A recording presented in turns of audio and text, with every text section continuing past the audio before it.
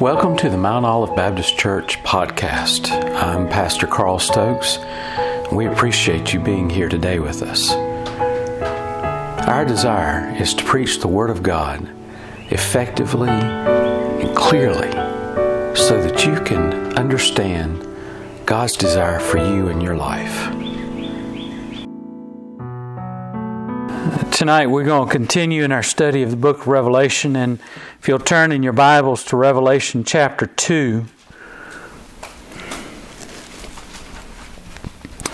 Revelation chapter 2, and we're going to look at, starting at verse 12, the letter to Pergamos. Read with me, if you will. And to the angel of the church of Pergamos write, These things saith he which hath a sharp sword with two edges. I know thy works, and where thou dwellest, even where Satan's seat is. And thou holdest fast my name, and hast not denied my faith, even in those days wherein Antipas was my faithful martyr, who was slain among you, where Satan dwelleth. But I have a few things against thee, because thou hast there them that hold the doctrine of Balaam, who taught Balak to cast a stumbling block before the children of Israel, and to eat things sacrificed unto idols, and to commit fornication. So hast thou also them that hold the doctrine of the Nicolaitans, which things I hate. Repent, or else I will come unto thee quickly, and will fight against them with the sword of my mouth. And he that hath an ear, let him hear what the Spirit hath said unto the churches. To him that overcometh will I give to eat of the hidden manna, and will give him a white stone, in which in the stone a new name written, which no man knoweth, saving he that receiveth it. So this is the letter to the church at Pergamos, and we need to talk a little bit about this letter. We've been looking at these different letters to different churches, and we've looked at the church at Smyrna and now the church at Pergamos. The church at Smyrna was dealing with some persecution, and they were dealing with situations that were developing. The church at Pergamos was a church that Jesus indicates is already at that place, not where they were about to receive persecution, but they were receiving persecution to the point of martyrdom. And so the church at Pergamos was a church that was under a great deal of persecution and difficulty. Pergamos had was an actual city in Asia. It had a population between 120,000 and 200,000. Jesus says that there is Satan's seat, or the throne of Satan. There's speculation as to what this could mean. It means that the church, the Pergamos was a place in which there was the first location in Asia given the right to build a temple to the worship of Rome.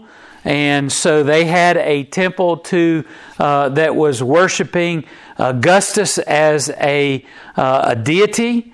And so it was an imperial cult. It also had a great altar to Zeus located there. It was the city was located on a high mountain, and so you were able to see this altar to Zeus from a large area. You could see it. It was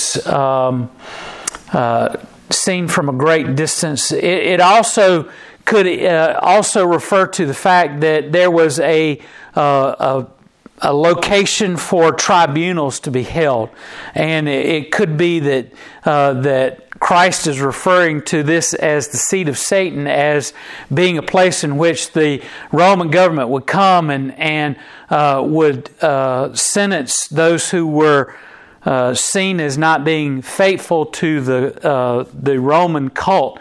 So this was a way in which it's possible that it was seen as a slander to those Roman proconsuls that came to Pergamum to judge those who would not confess Caesar as Lord. It was also the location of the temple to Asclepius, and Pergamum was also known as the hearth of Asclepius, and it was linked to in special ways to and Asclepius was a deity of healing, and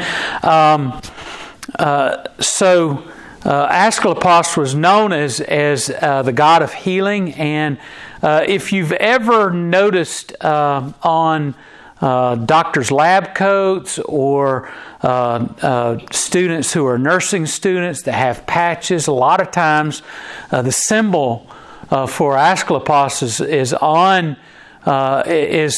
continues today to be a symbol of healing. It is a staff with two serpents that are winding around that staff, and the serpents are facing each other. You'll see that lots of times referring to medical schools and healing. And anyway, that's where that comes from.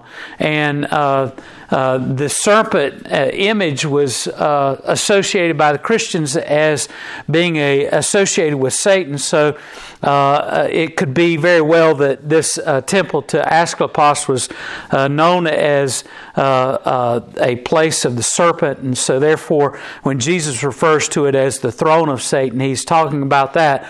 Or the fact that Pergamum was a center of Christian persecution, and the fact that it had imperial cults there, also because it was an important center for Greco-Roman religion, and the fact that it was full of idols. Any of these reasons could have been reasons for why Jesus calls Pergamum as the throne of Satan.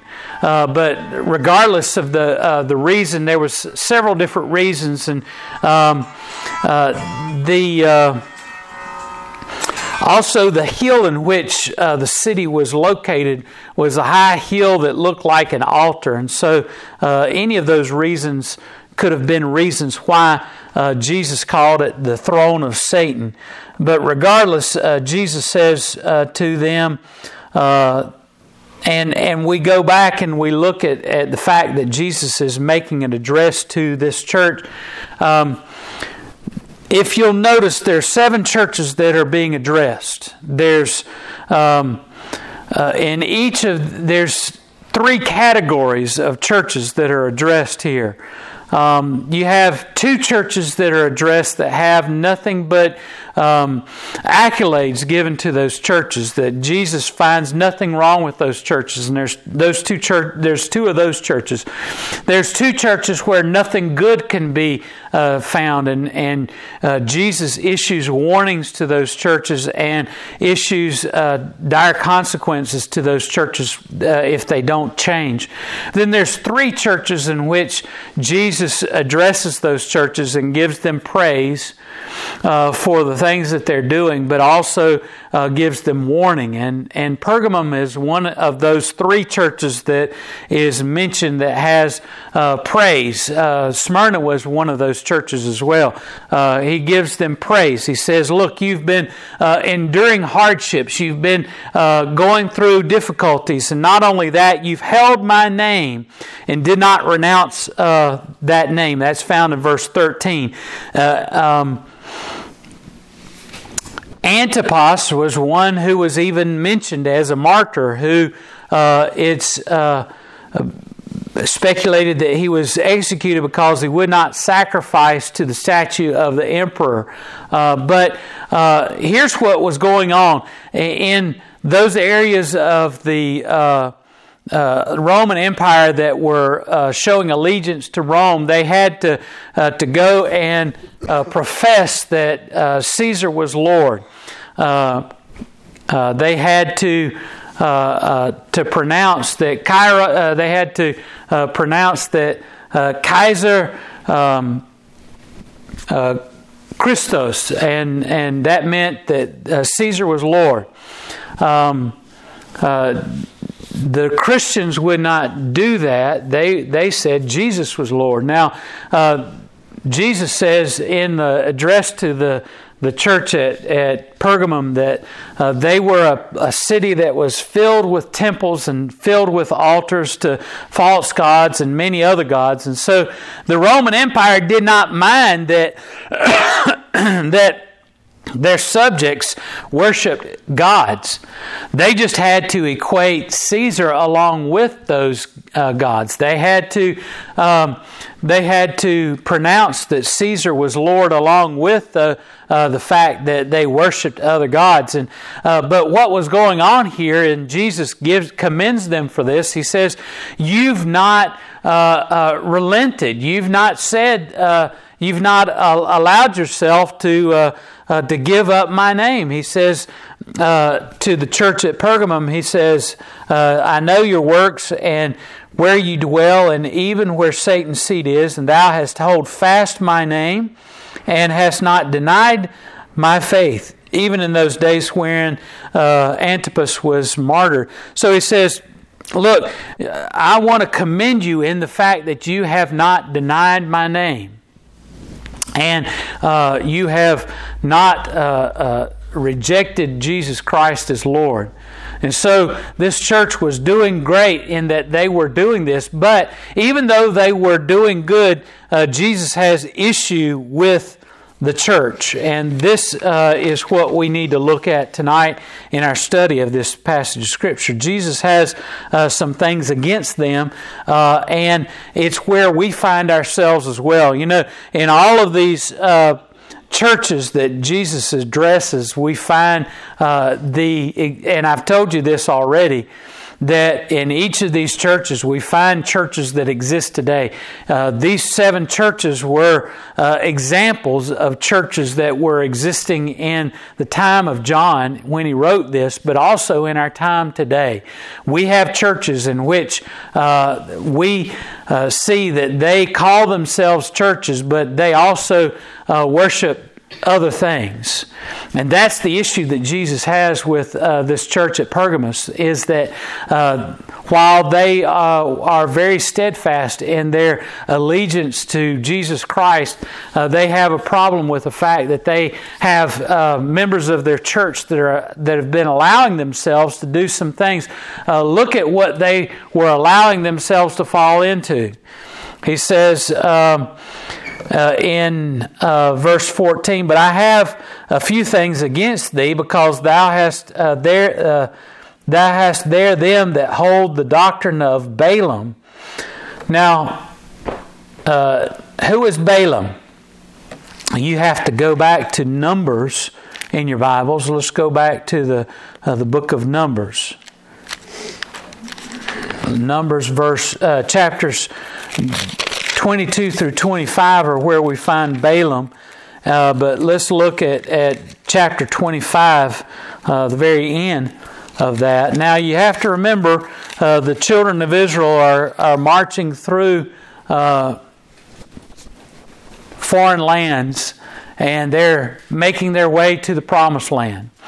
And as the children of Israel are coming through coming through these different lands, they encountered some other peoples and other groups that did things, and as they were going through that area, you remember that they were unaware of this, but one of the kings inquired of the prophet Balaam to come and to curse the Israelites. Now, this is Balaam that sat on the donkey, and the donkey tried to warn Balaam 3 times of the danger that God didn't want him to go and do this. But you remember, and God told him not to go, and then the king sent more emissaries, and he agreed to go with them, and so he got on his donkey, and he was following along, and the angel of the Lord stood in front of Balaam with a flaming sword, and the donkey saw it, And one time the donkey veered over to the side and crushed Balaam's foot. Then another time the donkey just sat down. And each time Balaam is sitting there wailing on the donkey, just whipping that donkey and cursing it because of all this stuff. And then finally God opened the mouth of the donkey. Remember that? And he said, look, these 3 times I've saved you because there's an angel of the Lord standing in front of us. And if I had kept on going, you would have surely died. And so this is that Balaam. Balaam was taken up on a high hill by the king, and the king said, hey, you need to curse these Israelites. And so Balaam said, well, I'll go and pray about it and see what God wants me to do. And instead, he offered up a sacrifice and gave a blessing to Israel.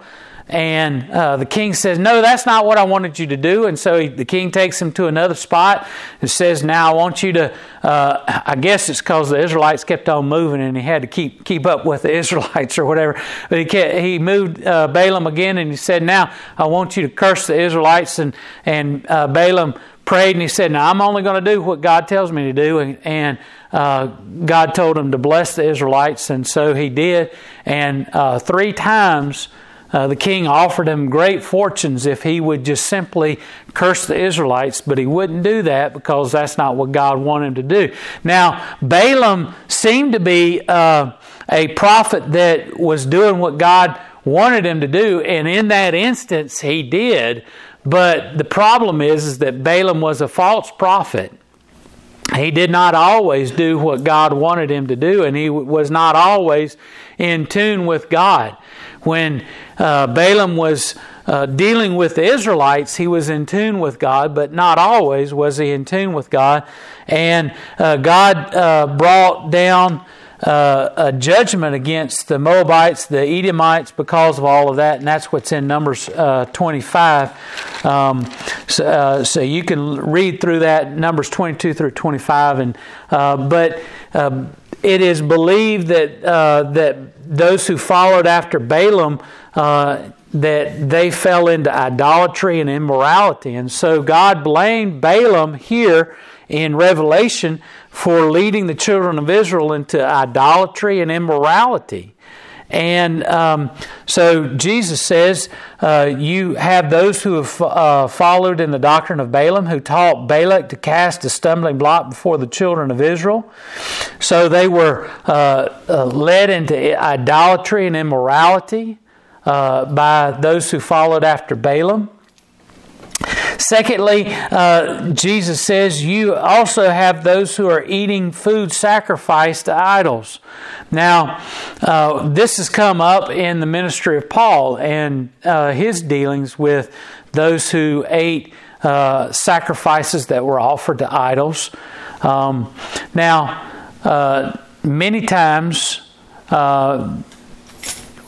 in this instance, when we come across this, eating food that's offered to idols has a bad connotation because of the fact that this meat was offered up to an idol, and the diet of those who lived in these areas very infrequently involved meat, and so the meat that was offered up to idols for sacrifices, many times, what this is referring to is dealing with the concept of going into idolatry. That eating that meat was part of. Now, what Paul was dealing with was people who bought this meat that was offered to idols and then taken from those idols and put in the market and offered for sale. And that's what Paul was referring to. But in this instance, and what this is in reference to, is those people who are not just simply buying meat that was for sale in the market that had been offered to idols, and they were getting a discount because of the fact that it was repurposed meat and it wasn't fresh meat. Here it's in reference to not just simply eating meat that's offered to idols, but is in reference to being invited to these ceremonies in which the meat is being offered to the idol, and it's part of the service that is showing homage to that deity, and is in reference to worship, the worship of idols. This is totally different from what Paul was referencing in terms of just simply meat that was resold after being offered to idols. And even then, Paul says, look, if it is going to cause an offense to any of my brothers who are young in the faith, he says, I'll just abstain from eating meat altogether because it's a stumbling block to them. And he says, I know I have liberty in eating that because it wasn't involved in the worship of that idol, but simply just eating meat. It'd be like going home and eating a hamburger that was, you don't know, in Paul's time, if that hamburger meat was part of a sacrifice or worship of an idol, and then you just go to the market and buy hamburger meat and you bring it home and you eat it. But what's referenced here is meat that is being offered to an idol, and it's part of the worship of that idol, a worship of that false god. And so Christ is condemning them because they're eating, this eating of food sacrificed to idol was a part of the worship of that idol, and they were going to those.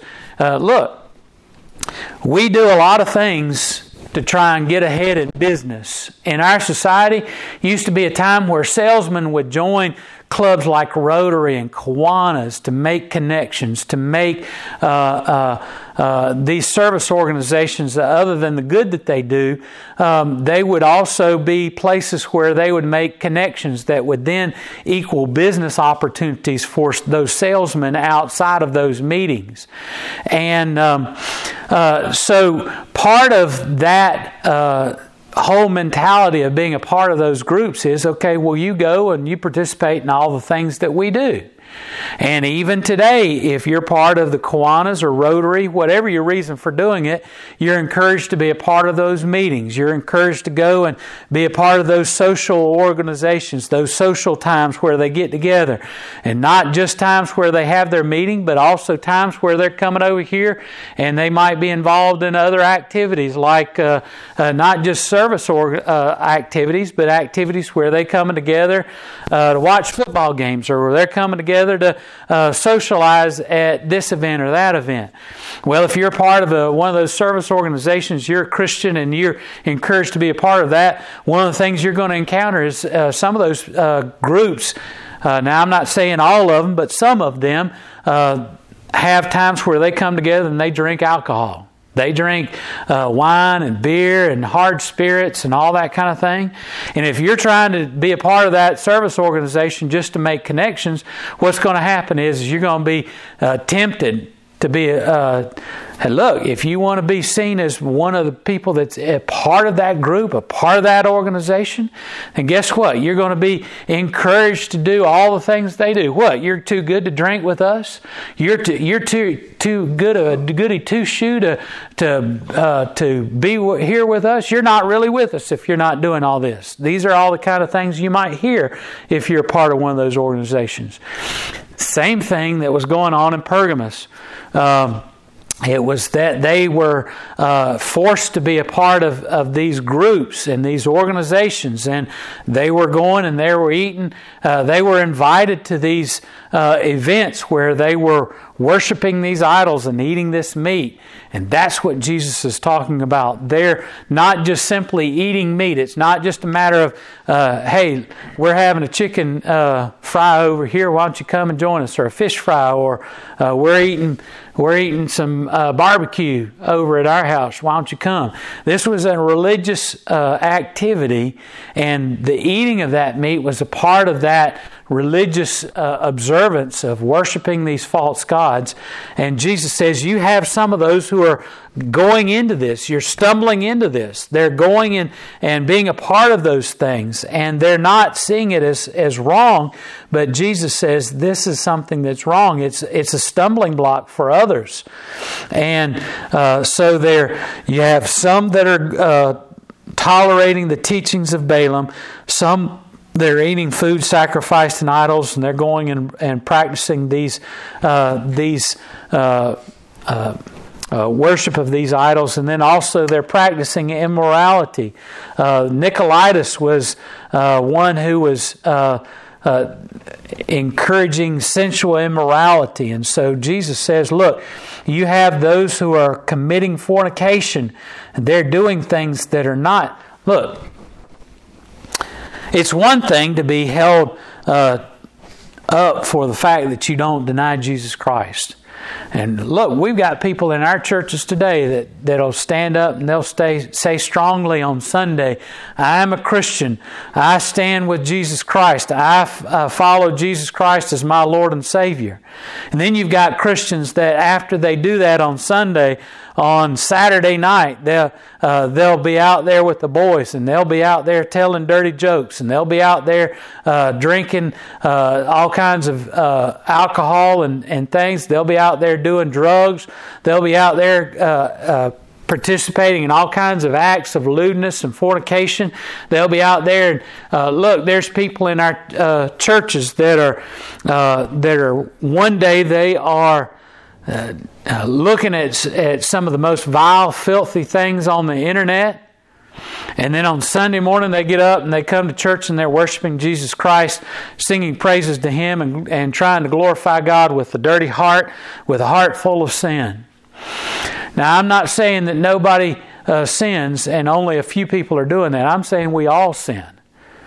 But Jesus here is saying, I'm calling you out. I'm calling you out, church at Pergamos, because you have people who are practicing immorality and they're trying to do these things along with saying that Jesus Christ is Lord of their life. You see, we've got people who are not professing Jesus Christ as Lord of their life. Not really. You know, it's one thing to slap a bumper sticker on your car and say, God is my co-pilot. It's another thing to make Jesus Lord of your life.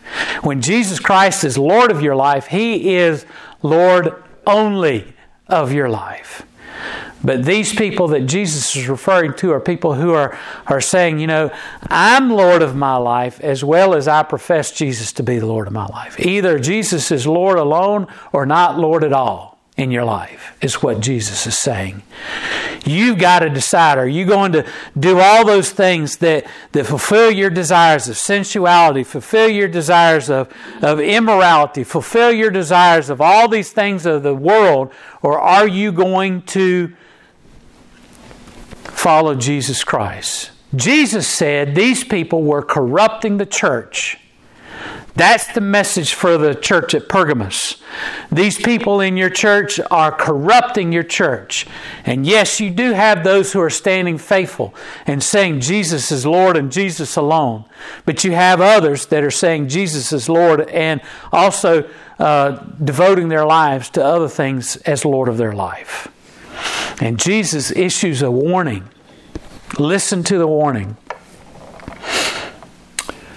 Repent, verse 16. Repent, or else I will come unto thee quickly, and I will fight against them with the sword of my mouth. Jesus urged them to repent. Otherwise, He would come and threatens to judge them. The words of His mouth, the Word of God. Jesus, the Bible tells us that the Word of God is a two-edged sword, and it's referenced here. Cutting to the very marrow, all the way to the very quick. Jesus says, if you don't repent, I will come and I will judge you. And He says in verse 17, but for those of you who do hear, those of you who do listen to my warning, He says in verse 17, he that has an ear, let him hear. Hear what the Spirit saith unto the churches. To him that overcomes. Now, Jesus speaks about those who are conquerors several times, and this is one of those times. He says, those of you who conquer, those of you who overcome the things of this world, those of you who overcome the sin that you've become involved in. He says, those of you who repent and turn away and turn back and run back into the arms of Jesus Christ. He says, will I give to eat of the hidden manna, and I will give him a white stone, and in the stone a new name is written, which no man knoweth saving he that receives it. Jesus says, for those who are conquerors, those who run back to Jesus, those who turn back from their... Look, we've got a lot of people that condemn their sin, but they don't repent. We got a lot of people that say, yes, I sin, and they confess their sin to Jesus Christ. They plead for forgiveness, but they don't repent. We've got a lot of people that need to repent. We got a lot of people within our churches as a whole who need to turn back away from the things they have been doing, turn back from the things that they think are right, and turn back to Jesus Christ. He says, those who conquer are those who turn back and repent. And to them I will give the hidden manna. This is the miraculous bread that was supplied to the Israelites by God in Exodus chapter 16, verses 1 through 36. The Jews saw this as something that God would give to the Israelites in the last days. More than anything, we see that Jesus Christ is the bread of life. God's Word tells us that Christ is the bread of life, and Jesus is saying, look, I'm going to give myself to you. Jesus is the secret manna. The wonderful prize is Jesus Christ. And it is He who sustains us. It is He who supplies us with eternal life. And this secret manna that Jesus is referring to is a metaphor for eternal life. And so Jesus says, I'll give you eternal life. I will give you myself. I will give you the bread of life. And He says, I'll also give you a white stone. This is completely lost on us today, because we don't understand the customs and the attitudes. Some people who've been a part of a secret organization will remember that in some organizations they give 2 stones whenever a new member is being inducted in. And they give them a black stone and a white stone, and each member is encouraged to cast their stone, and it's a ballot. It's a way of deciding who gets into an organization. And lots of times the inductee will have a bag, and the members will come by and they'll reach in and place their stone, at the end they look at all the stones and they pull them out, and if the member, the inductee has even one black stone, then they're not allowed to be a part of the organization. It's that white stone that is used to induct people into those organizations. Many times the white stone was also used in terms of casting the ballot, in terms of whether or not somebody was guilty or innocent in a trial. And the judges that were hearing the case would hear the case and then cast the stone, either a white stone or a black stone, into a bag. And if they had a black stone, then they were condemned for that crime. But if they received the white stone, it was a white stone of innocence, a stone that conveyed forgiveness, or conveyed, I'm drawing a blank here for a second, acquittal. It was acquittal stone. Also, you had times in which a great feast or a great event was being held by the king of the land, and stones were given out to those who were invited to be a part of that. And this white stone would have the seal of the king, or would have the royal crest, or would have the initials of the king on that white stone. And when the person that was coming to attend the banquet or coming to attend the great festival, they would present that stone to the guard, and if that stone had the royal seal, they were allowed to enter in. Other times, kings during great celebrations and festivals would throw out white stones, and on that stone there would be a symbol for money, or a symbol for clothing, or a symbol for toys, or a symbol for a number of different things. And those who were in the crowd that would get those stones that were thrown out by royalty would then be able to claim those items from the king's court, and would be enriched by those things, by that money, by those possessions, the clothing or other treasured things. And so this white stone that is being referenced here is a white stone, a reference to an amulet that was inscribed with a secret or divine name. And at the end of Revelation, we see this coming back into play. If you'll turn to the end of Revelation, chapter 22 of Revelation, he showed me a pure river of water of life, clear as crystal, proceeding out of the throne of God and of the Lamb. And in the midst of the street of it, and on either side of the river there was a tree of life, which bare 12 manners of fruits, and yielding her fruit in every month. And the leaves of the tree were of the healing of the nations. And there shall be no more curse, but the throne of God and of the Lamb shall be in it, and his servants shall serve him, and they shall see his face, and his name shall be in their foreheads. And there shall be no night there, and no need for candle, neither light of the sun. For the Lord God giveth them light, and they shall reign forever and ever. And he said unto them, These things are faithful and true. And the Lord God, the holy prophet, sent his angel to show unto his servants the things which must shortly be done. And behold, I come quickly. Blessed is he that keepeth the sayings of the prophecy of this book. And I, John, saw these things and heard them. And when I had heard them and seen, I fell down and worshipped before the feet of the angel which showed me these things. Then saith he unto me, See thou do it not, for I am thy fellow servant, and of the brethren of the prophets, and of them which keep the sayings of this book. Worship God. And he said unto me, Seal not the sayings of the prophecy of this book, for the time is at hand.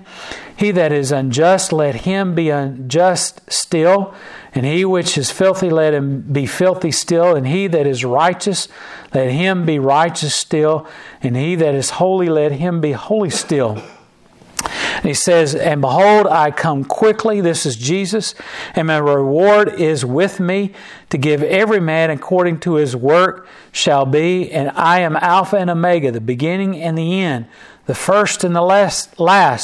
Blessed are they that do his commandments, that they may have a right to the tree of life, and may enter in through the gates into the city. For without are dogs and sorcerers and whoremongers and murderers and idolaters, and whosoever loveth and maketh a lie. I, Jesus, have sent mine angel to testify unto you these things in the churches, and I am the root and the offspring of David, and the bright and morning star. And the Spirit and of the bride say, Come. And let him that heareth say, Come. And let him that is athirst come. And whosoever will, let him take the water of life freely. For I testify unto every man that heareth the words of the prophecy of this book. And if any man shall add unto these things, shall God add unto him the plagues that are written in this book. And if any man shall take away from the words of this book of prophecy, God shall take away his part out of the book of life, and out of the holy city, and from the things which are written in this book. And he which testifieth these things saith, Surely I come quickly. Amen. Even so, come, Lord Jesus. And the grace of our Lord Jesus Christ be with you all. Amen. So what is being symbolized here is the end of all those things. After all that's happened, after all the battles, and after all the fights and all the hardships, and after all those that are judged, God invites those who've been written in the book, those as the king who's inviting them to the wedding feast. And Jesus says, everyone who would come, he says, but you must stay holy, remain holy. And Jesus is referring to this white stone as a stone of admittance, a stone that has the name of Jesus Christ upon it, a name above every name, the name at which every knee shall bow and every tongue shall confess that He is Lord. For those who have refused to receive the name of the Antichrist on their forehead and on their hand, but rather has accepted the seal of the Holy Spirit, this is what Jesus is referring to.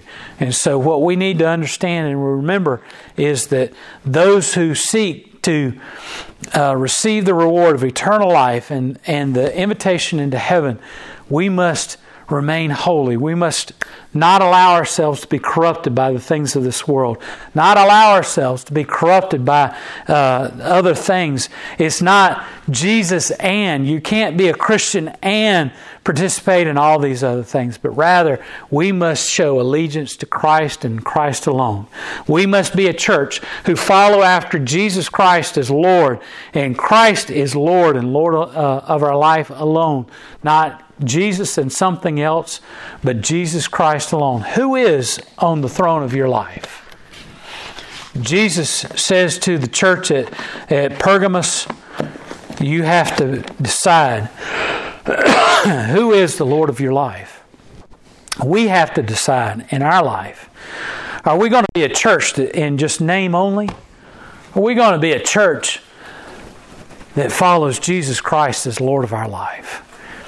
Are we going to allow ourselves to be corrupted by the things of this world and just put on a show every Sunday when we come in and stand up and sit down and stand up and sit down and go home and feel better about ourselves? Or are we going to make Jesus Christ the Lord of our life? Worship Him and Him alone. Not worship anything else. Not worship the other things of this world that seeks to pull our allegiance away from Jesus Christ. You know, it's not as blatant maybe as in the time of John, where we have people that have altars all over the city and worshiping all these other gods.